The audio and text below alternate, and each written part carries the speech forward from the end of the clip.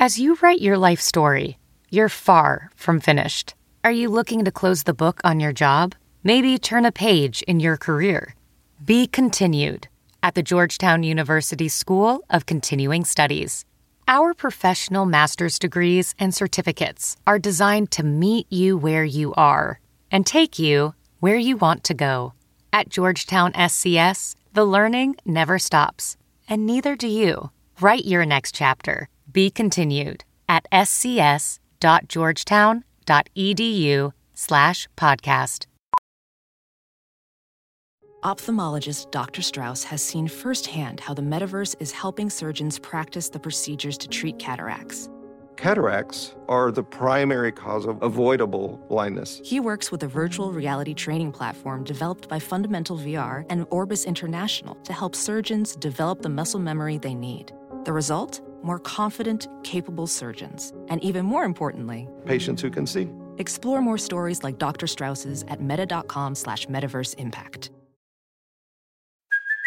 Hey, it's Kaylee Cuoco for Priceline. Ready to go to your happy place for a happy price? Well, why didn't you say so? Just download the Priceline app right now and save up to 60% on hotels. So whether it's Cousin Kevin's Kazoo Concert in Kansas City, go Kevin, or Becky's Bachelorette Bash in Bermuda, you never have to miss a trip ever again. So download the Priceline app today. Your savings are waiting.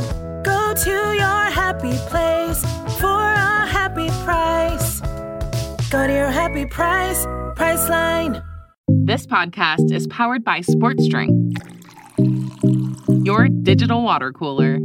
What's up, everybody? Welcome back to Attention to Detail, the podcast.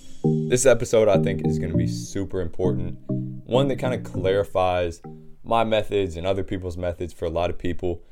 I'm huge in finding a balance in essentially everything I do, but especially from a training standpoint. And this is going to be talking about exactly that. A lot of what you see on my social media, on YouTube, Coaches Academy, just overall from me is live work. So players are playing against defense or doing kind of creative things on the court. And I do think it almost gets taken, maybe not in the wrong way, but it gets taken in the sense that that's all I do with athletes, with groups, with individuals, with players of every level. It's like, oh, it's all live. And yes, while I do emphasize live work on social media, and I'll talk about this a little bit more later, that's mainly because I think that's what's missing in basketball culture or basketball training culture. Like, everyone kind of understands the on-air stuff, which again we'll get into, so I'm not trying to get ahead of myself, but everyone kind of understands this stuff a little bit better. So I'm trying to put out the content that I find to be a little bit more needed or maybe not revolutionary, but can cause more change in the basketball training culture, which is typically the more live stuff, the more creative stuff that people can't just pick up by themselves. Like, yes, we'll still shoot one dribble pull-ups on air to get comfortable with it, but I'm not going to go and post that on social media because that's just the nature of social media. Nobody wants to see that unless it's the top NBA player, which it's just not the situation I'm in. So this episode will be talking about how we strike that balance between live training, on-air training, and how it can be different for each athlete, right? If you're an athlete listening to this, it could be way different for you, this balance, than somebody else, than your teammate.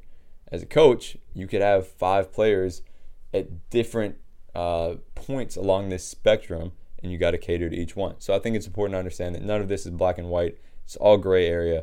It's all kind of the art of coaching, and that's what I'm so excited to talk about today. So let's get into it. So let me just clarify both first. It's pretty simple, but on-air training is what I would consider to be, whether you're in the gym by yourself or with a group, you're doing something that doesn't include that perception action, quote-unquote, component, right? So you're not making a read, you're not making a decision, and then you're not adjusting to playing against defense. And this is going to be important. This is a big piece in the development process. Now, the opposite of that, and at least in the context of this podcast, is going to be live training. So you're playing against another human, right? You have to make that read. You have to make that decision. Then you're going to have to score, make a pass, play defense on another live human being. So it's on air versus live. Pretty simple. Now, benefits of these, I'll start with that live form of training. Number one is that perception and action that I mentioned. So kind of the basis behind this is, look, everything in a game is going to have a perception and action component. Even shooting the most wide open shot you could possibly shoot is going to have some sort of perception, decision, and action, because you have to read that you are open, right? You have to perceive that you're open. You have to feel, dang, am I too tired to shoot this? Is this the right context to shoot this? Where are my defenders? Where are my teammates? You have to make that decision to actually shoot it, and then you act, right? So it's not pre-planned. Now, when we do this form of training, this live training, we get the benefit of not having pre-planned moves and not having pre-planned drills, right? So we integrate this perception and action component that we get in the game that encompasses everything we do in a real game in our training. As a result, we start to read the defense a lot better. We start to make a lot better decisions. We start to develop a lot better feel for the game because everything we're doing has this perception and action. All right, number 2, second benefit, is it's just more realistic. And this is, I'm thinking more in terms of the slight adjustments that you make. Like a lot of what we do on air is super clean cut. Like your feet are going to be perfect because you don't have to adjust. There's no defense to force you to adjust. You're shooting maybe with a lower set point because you don't have to shoot over somebody. Whereas when you're playing against defenders, they're going to force you to adjust. They're going to force you into these kind of weird situations where maybe I'm shooting a one dribble pull up with defense. Well, maybe I don't have time to get that right foot all around. If I'm going to the right, maybe I have to stop that right foot a little bit early. Now I'm shooting from a slightly staggered position. This, to me, is a little bit more realistic in a game or to a game just because this is going to happen. We're going to have to adjust to the defense, and as a result, it's never going to be, not never, but most of the time it's not going to be super clean cut. So we automatically get this in our live training, right? Number 3 is competition and engagement. Every single time I ask a group of athletes, and trust me, I've worked with thousands of athletes in this last year. Every single time I ask a group of athletes, yo, do you guys want to do like work on your moves on air, or do you guys want to compete against other players? 99% of the time, it's compete. Are you kidding me? Right? So yes, there's a time to work on those things, but we get a lot better engagement as coaches, and players compete a lot more when they're going against each other. And we talk all the time, go game speed, go harder. Well, shit, just put a defender on him and he's going to be forced to go harder, or he's getting his shit sent into the stands. All right? It's like the whole saying, you're going to run faster when you got a lion or like a cheetah behind you chasing you. It's kind of the same situation here. It's like using a constraint, which is just another defender, to make you go, or to make the athlete go a little bit harder. And just having more fun with it as well, being more engaged. Players typically, when we come in and we start with some competitive stuff, the rest of the workout is much better just because it kind of gets those competitive juices flowing and they have a lot more fun with it. Lastly is, and I think this is a super underrated one that I never really hear talked about, is it's a great way to improve your defense. I had a couple really respected trainers mention that I shouldn't have my players playing much defense in my sessions. Like, why would they pay you to play defense on other players? My thing is, well, if defense is half the game, and we get coaches all the time who are saying this player can't play because they don't defend well enough, why is training defense in a live setting a bad thing? I don't understand. Maybe you guys can tell me, but you're playing in a lot of live situations here, right? You're getting a ton of different looks defensively, whether it's a contested shooting, whether it's a small-sided game, whether it's a 3-on-3, whether it's a finishing at the rim drill. You're learning how to defend a lot of different situations here, and as a result, you'll probably become a better defender, which is huge. If you can become a better defender, you're improving half of your game, theoretically, or at least 50% roughly of what you're doing in a game. So to me, this is huge. Now, the more traditional or on-air approach, what are the benefits to this? Number 1 is just confidence and feel. A lot of the time when you do something on air, you're able to just get a feel for it and develop it a little bit more quickly, which isn't always the best thing in my opinion. But I do think that this is a super good or a super relevant benefit to consider. And then the confidence standpoint, everyone knows, like, if you just shoot your shots on air, you're making a little bit more, you're able to develop more confidence here. All right. I think this next one is the most valid one that I see, at least. And that's just you get more reps, right? The first point was definitely a little arguable, but that's a story for another podcast. Second one here, you can't argue when you're going in like let's say I have a group workout with 10 athletes. If I have them all doing their on-air reps and we're rebounding for them, chances are they're going to get more reps. It's going to become higher quantity workouts, right? And I think this is huge. Athletes need repetitions. We need repetitions. Now, I would argue that a lot of the live play repetitions make up for the lack of quantity and their quality because they are more difficult reps. They're spaced out. That's a huge component in learning, is just ensuring that we have enough space in between reps to actually learn and consolidate these motor patterns that we're learning. But I do think there's a time to definitely just get reps in, get a high quantity of reps, and this is what on-air training helps with. Number 3 is it allows you sometimes to get a slightly more creative, and this could go both ways, but I think sometimes when you're in the gym by yourself, maybe you're doing like a freestyle dribbling drill, you don't have to worry about defense. You're just trying new things. Same thing almost with like a shooting drill. Sometimes if you don't have defense, you're not resorting to the same shots that you could be shooting or that you need to be shooting to make the shot over a defender and compete. You're trying new things because you're not worried about missing it as much, if that makes sense. And then number 4, which is a very, very, very valid point here, and one of the things that I consider most, is there's less injury risk here. Just naturally, you're playing against nobody, so probably won't get injured against nobody. Thankfully, in all the times that I've done live training with athletes, I've never had anyone get a significant injury. Like, yeah, somebody will fall sometimes and like hit their elbow and get back up and be good.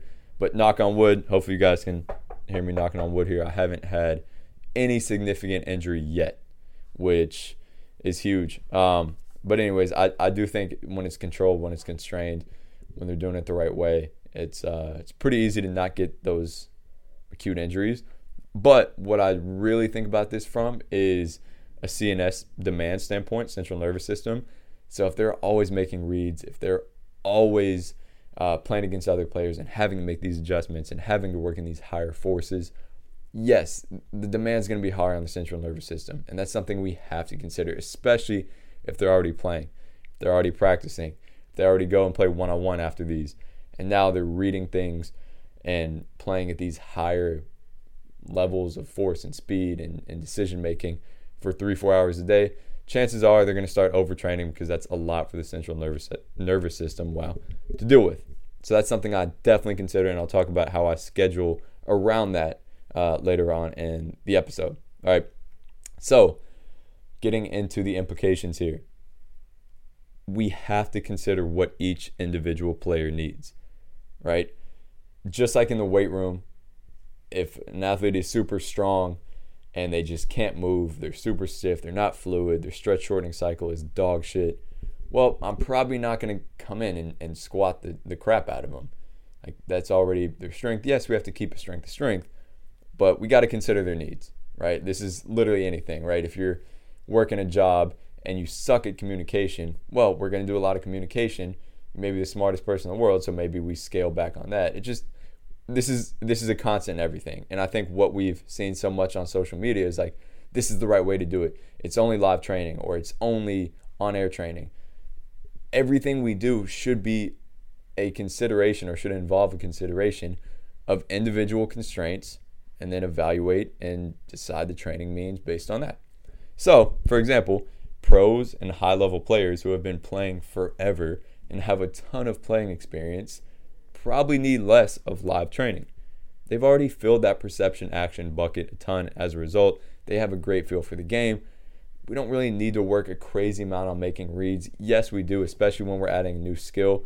There still should be perception action, but they can definitely not only survive with a lot more on-air training, but actually succeed more and thrive off of this. They can visualize it better. My man PJF just posted a podcast, and one thing that he mentioned that was very valid was, look, best players in the world can probably visualize the game better than your average high school or middle school player. As a result, their on-air training is going to be a lot more transferable to a game. And that's super true. That is probably one of the better points that I've heard. And I've noticed it even with my players. Like, when an athlete is able to truly visualize what would be going on in a game, you definitely get closer to that perception action, or that realistic nature of the game. And as a result, we would probably need to form less environments around this athlete to actually have them see these things, right? They can kind of picture it in their mind. So that's definitely a good point to consider. Also, consider that these players typically play a lot of pickup during the offseason, and they play really high-quality pickup. Now, not always. I've talked to some super high-level players, including an NBA player and other professional players who are like, yeah, I try to stay away from pickup during this offseason because I don't want to get hurt.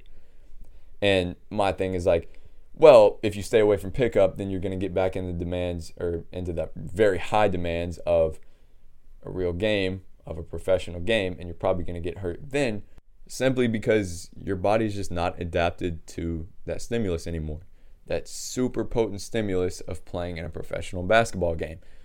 So that's kind of beside the point, but I do think high-level players should be playing a good amount of pickup during the off season, especially if they can find good games. That's partially a reason, but it's also because when you're playing pickup, that's probably the best form of quote-unquote live training you can get. It's super variable. You can still work on your stuff. You're playing in an environment that is very, very, very representative of what you're going to get in a real game, 5-on-5, obviously, or even 3-on-3, but especially 5-on-5. And as a result, you get a lot of your perception action that way, and you don't have to do as much live training to supplement this. And again, this is what I see in a lot of professional players or even just super high-level college players, etc. So I think the best way to classify this is if they're getting a ton of unstructured play already, they don't need it. Now, the one thing I would be cautious of here, notice how I mentioned the word unstructured, not structured, but unstructured, is a lot of players, especially these days with travel ball, even with high school. I know a lot of schools are playing 30, 40 games now. If the only play that they get is structured play where there's a coach and they're telling them not to explore, to stick to their guns, which is true. I mean, you got to win games. But if they're only playing structured play and they're not getting much unstructured play, so pickup games, 1-on-1, 3-on-3, they need this probably. They need this live training. And the reason I say that is because they need a chance to explore. They need times where they are willing to make mistakes in their training and get repetitions here. Right? If I'm in a pickup game, I can say, hey, I'm going to shoot 5 one-dribble pull-ups. I'm going to shoot 5 middies in this pickup game because that's what I want to work on. If I'm in a real game, unless you're the best player in the world, you ain't working on your stuff in a real game. You're trying to get buckets. You're trying to win that game. So that's why I say if it's only structured play, that's where we have to consider, all right, they probably need more live training. If they're already getting a lot of unstructured play, well, we can probably go a little bit more on air. All right, now, a couple more things to consider about when we would need this live training. Number one, if they freeze up in games, if they don't know how to read the defense, which is honestly 90% of athletes that I see at a high school level or below. It may not be as exaggerated for some, but a lot of the players I work with come to me, hey, I don't have confidence in a game. Hey, I just feel like I can't make the reads in a game, that I can't perform and execute the same moves that I make when I'm in the gym by myself in a game. Well, chances are because you're doing that on air, you don't have the perception and action integrated into that, and you need to play more. You need to be in these live environments more, right? You need to just play against defense more. And some of that would come with just telling them to go play good pickup ball. But I do think that the benefit of live training is that we can get them in the gym and focus on certain things. As a coach, we can design the practice environment to say, player comes up to me and goes, I can't do this crossover or this, I can't play off the hang dribble like I would want to based on how skilled I am with it in an open gym. I'll say, all right, you're going to play against one-on-one, whatever, against another player, and you can only play off the hang dribble, right? Now he's getting repetition without repetition here. So he's getting the same environment. He's getting repetition with that hang dribble, but every single rep is different, and he's having to read that defense. And that's where I've seen players take huge leaps in their games, huge leaps, especially as high school players who just don't have the best feel for the game. They need that style of training, like, period. They need it. And I think these days, with just how the culture is going, where it's shifting mainly towards structured play and then training by yourself and seeing like social media tips and going and just doing moves by yourself, I get way, way, way more players even than I did 4 years ago who come in and kind of present this problem to me. And it's definitely not just athletes that kind of present that issue. Obviously, it's going to depend, again, based on your needs analysis. But I do think that at least a slight majority of your training as a high school player, as a middle school player, even as a college player, or even as somebody who just plays ball for fun, I do think at least a slight majority, so whatever, 60%, I don't want to throw out a perfect number because, again, it's all arbitrary based on what you really need. But I would say for the majority of hoopers who aren't worth $1 million contracts, at least 60% of your training should be live or should at least have some sort of reaction so it's not scripted. Again, that still leaves, 30-40% of your training to be on air. But I do think at least the majority of your training should be with defense. And mind you, I've done small-sided games with pros who feel like it's the best thing for them. I've done live work with pros who are like, yo, if I could get this 3 days a week, and some of them I do get them, but some of them just kind of stop by the gym and we do, for a week, 1 or 2 days of small-sided games or contested shooting or different things against defenders, even just creative stuff that's not full defense. They're like, yo, this is something that I've never felt before. This is going to be game-changing if I can, implement this into my game. And I've seen really good results with players who have done it, and even at a pretty high level. They just haven't been exposed to it beforehand. And one of the questions that I get a lot is like, well, if this works so well, then why don't we see the best players in the world do it? Number one, again, they're on super, super, super valuable contracts. If they do get hurt, it's a lot more to play around with than, a high school athlete who can probably bounce back and not have to worry about losing $30 million.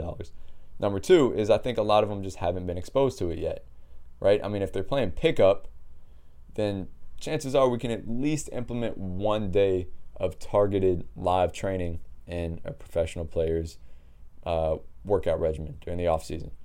And a lot of them just haven't been exposed to this yet. They don't know really how to train live. Like, I'll see group workouts essentially with NBA players, and none of them are even working together in any way, not even collaborating, just like independence. And I feel like we're not taking advantage of the potential competitive and collaborative environment that we could breed when we have really fucking good players in the gym. And it doesn't have to be NBA players. That could also go for professional, college, whatever.